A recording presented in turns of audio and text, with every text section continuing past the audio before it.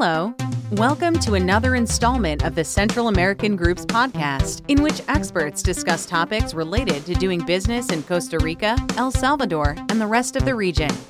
Welcome to another edition of Central American Group's podcasts. In these recordings, what we do is have conversations with people who are experts in our organization and outside of our organization.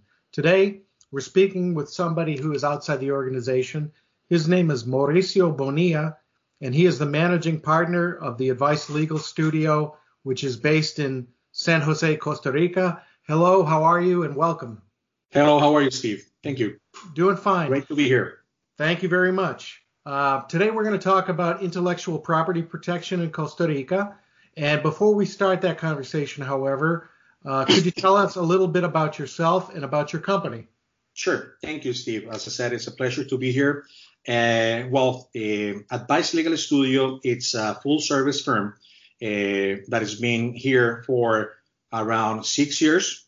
We assist and work with clients from all over the world, basically in corporate, intellectual property, labor, immigration, and so on. Basically, we have a full-service firm. We're 6 partners, and we try to think that we are a law firm that partners with clients in order for them to not only assist them in legal matters, but be a partner with them the whole trip in Costa Rica to help them, assist them in any matter, the legal matter that they need here in Costa Rica. Okay, before we talk about intellectual property protection in Costa Rica, could you give us a general overview of what the situation is with on this topic? Yeah, sure. Costa Rica has worked a lot in the last decade or so in trying to have the best legal material in order to protect intellectual property in Costa Rica. Okay, in general, any company, particular those that work into innovation and fabricate, for example, products here in Costa Rica, in any place in the world, they should always have proper professional legal assistance in not only any legal matters, but intellectual property is very important. Okay, we need to remember that intellectual property rights are actually a key for securing exclusivity and the ability to profit from those innovations. Okay, so it's very important to always those companies to be accompanied by a proper legal assistance and work together with their lawyer. The problem usually, Steve, is that people or companies focus first in developing products or in merchandising or in fabricating products and put off legal assessments in those innovations, in those products that they're working, okay? Only to discover, regretfully, sometimes, that in many cases it's too late. So people forget what I call a principle in life, that an early prevention can save you from a painful cure. That leads me to ask this question. I'm making an assumption here, but perhaps you can give me specific information. Because Costa Rica over the last several decades has been a prominent player in the manufacturing of medical devices, I would guess this is particularly important for people who are in that industry. They are. As I mentioned, those companies are into innovation, okay? And it's key for them to protect their intellectual property and to have good advice and legal assessment, as I mentioned, in those innovations that they're developing. If someone comes to your firm and they're looking for assistance in this area, what do you advise the company to do as far as their first steps? Okay. First thing you need to do is actually to confirm that your company actually owns the intellectual property rights that you're developing, okay? And this is done by using, for example, agreements agreements that require your employees and your consultants that are working in those new products to assign any and all intellectual property rights to the company. Remember that in some legislations, the creator is the presumed owner, okay? And so these agreements are extremely important in that matter, okay? Also, a good non-disclosure agreement, okay, is also a great ally to have, okay? Executives in a day-to-day basis talk to suppliers, talk to potential investors, to other executives about their products, okay? And in those conversations, they might disclose some kind of information. So companies must sign confidentiality agreements and NDAs with their employees, consultants, and basically with anybody with whom they might share information to safeguard their trade secrets and confidential information. What intellectual property rights must a company protect? There are several, Steve, but I know because of time, let's focus in basically in two, okay? We're gonna focus in patents and in trademarks, okay? In the case of a patent, for example, a patent application must be filed as early as possible and before public disclosure or commercial activity of the product is done, okay? People tend to assume, for example, that filing a patent application automatically results in enforceable rights when they see, for example, the patent pending label, okay? But that's not always the case. Actually, in order for you to have full enforceability of that patent, the patent must be issued or granted to you, okay? And depending on in each country, that might take up to between 2 to 5 years or even more. What are some of the issues that a patent solicitor must consider in a patent application? Okay. Actually, for me, the most important issue that you have to consider in a patent application are what are called claims, the claims of the patent, okay? Claims define the scope of the innovation, of the invention, okay? And therefore, what one company can prevent others from doing.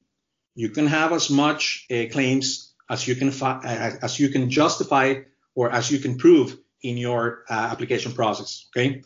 So a good legal advice is extremely important in this part, since competitors tend to use the information in the patent to avoid infringement, okay? Actually, by figuring out a way around the language of those claims, okay? Another very important matter is that people tend to think that the patent applications are formats or templates that we IP lawyers have in our computers, okay? Actually, each patent is unique and it's different. Otherwise, they wouldn't be granted, okay? So, I'm sorry. Each patent is tailor-made, okay, for that innovation is meant to cover, okay? Most of the time, the quality of your patent, of course, is determined by the innovation of the product or the invention that you just did, but it's also driven by the quality of the drafter of the patent application, the person that drafts those claims. So this requires a significant attention and care, and time and money must be invested in this as well. What about the so-called patent searches? Can they be done, and how important are they? Yeah, patent searches are extremely important, Steve. They can save you lots of money, not only in potential infringements, but in patent applications that will not go anywhere. Okay. Imagine, for example, that you have a great idea, okay, on how to improve an existing product, okay? But regretfully, that existing product has a valid patent that covers this product, okay? And you don't run the patent search and start commercializing this improvement version of the product. You would be immediately subject to infringement, okay? Another case, which happens every day, is that I'm here in Costa Rica and I think of a great idea on a patent application, okay? But I don't file it, okay? And in the other side of the world, I don't know, let's say Japan, China, India, whatever, somebody thinks about the same idea and files the application first. When I finally hire a lawyer, finally want to start doing everything, start investing, then somebody has priority and somebody has already started the process, okay? So the recommendation is very simple, okay? Before developing or investing in a product you think it's an innovation or it's unique, please do the necessary due diligence to confirm what others' claims or other patents have to say in that particular area. Tell us something about patentability of medical devices and what companies must consider in this case. Okay. It's important first to remember, Steve, that a patent for a medical device protects and covers the physical product, okay? The patents are not granted over ideas or methods of treatment, okay? They are granted over a physical product, okay? Also, you cannot be granted a patent for a known medical device and expect with respect to a secondary or another medical use. I'll give you an example for that.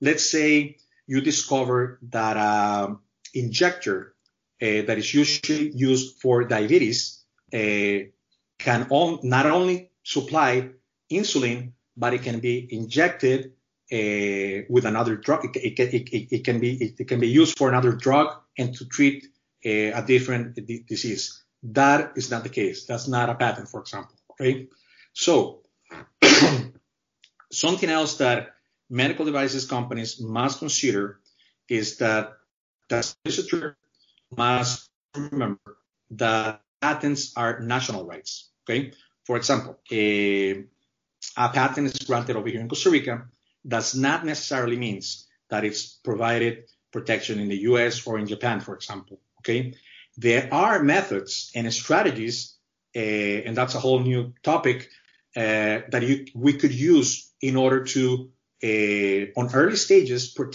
be protected and covered and be covered. Okay, but since publication of your application usually means that the invention is no longer new in other countries. So that's legal assistance in this case is extremely important. Can you talk a little bit about trademarks? Okay, as we said, together probably with patents in regards to medical devices companies, patents are extremely important, and it's always good to have legal assistance. Okay, the basic rule is the same. Register your trademark before launching or investing in marketing, okay? Imagine, for example, a company that is developing a product and thinks of a great name for a product that actually enables consumers and medical professionals to identify the product with a company, which it would be the ideal case, okay? But that company does not file a trademark and it starts investing in marketing only to discover later on that the name is exactly the same or similar to an existing trademark. That wouldn't be good, okay? So basically, the name and logos are protected under legislation as trademarks, okay? And it's a good way to stop third parties from using identical or even similar names, which may confuse consumers and take advantage of your marketing or take advantage also on your brand reputation, okay? The registration over here in Costa Rica, in every country it's a little bit different, okay? But in Costa Rica, for example, a trademark process takes for what we call a clean application, which don't suffer any warnings or oppositions, will take around 5 to 6 months, okay, in order for you to get eventually your trademark duly registered, okay? And the trademarks are registered and protected for 10 years, and they can be renewed for similar periods, okay? And also, sorry about that. Trademarks protections are also territorial. They're not universal. There's no system you can file for the whole universe, okay? You need to go country by country in that sense. Well, that sounds like it can be laborious, and they certainly would need the help of a firm like yours to be able to navigate all of that. We do it, and many clients, lawyers have. We have networks and associations with colleagues and provide that service, what we call a one-stop shop, in order for you not to, if, for example, in Central America, if you don't want to get in touch with 6 different lawyers, you hired our firm, and we take care of the whole region. That's a good thing to know. What previous steps should be taken in order to file a trademark? Okay. As mentioned, Steve, it's advisable to file a trademark application, as soon as possible. And of course, as I said, before selling the product, okay? And to do that, a trademark search should be done in order to confirm that the name you intend for that particular trademark does not overstep or violates a third-party trademark, okay? So if the search is done correctly, as it should, it will reveal pre-existing trademarks or applications similar or identical to the proposed denominations or the proposed name.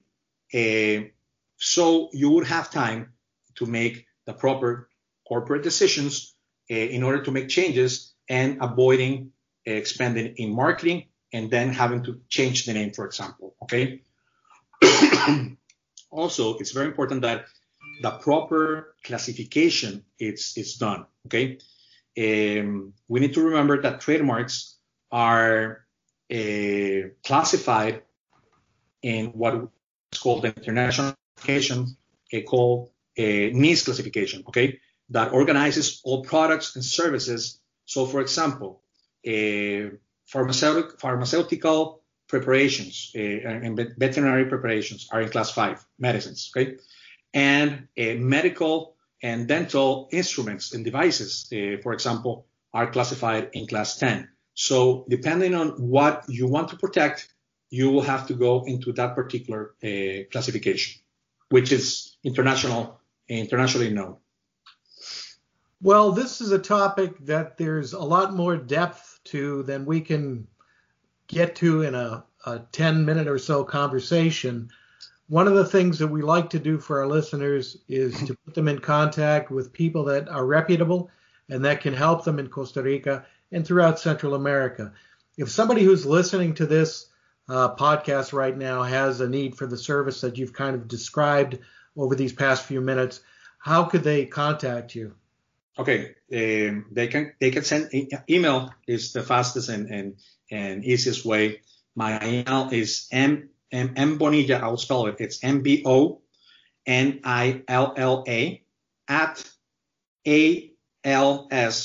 @als.cr. Okay. Okay. And we'll include that in the transcript of this discussion as well. Thank you, Steve.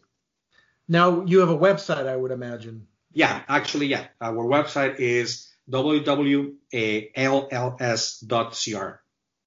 Now, are there any parting words of advice that you'd like to give for our listeners on this topic? In general, have a lawyer always close to you.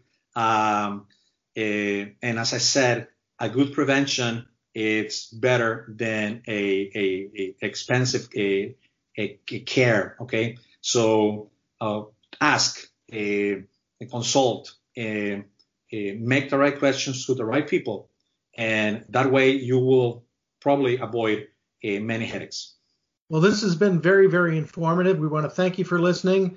And Mauricio, we wish you a good rest of the day, and we want to thank you for joining us. Thank you, Steve. Thank you. And I'm here anytime you need. Thank you very much. Thank you for listening. Sign up to receive the Central American Group's quarterly newsletter by visiting www.thecentralamericangroup.com.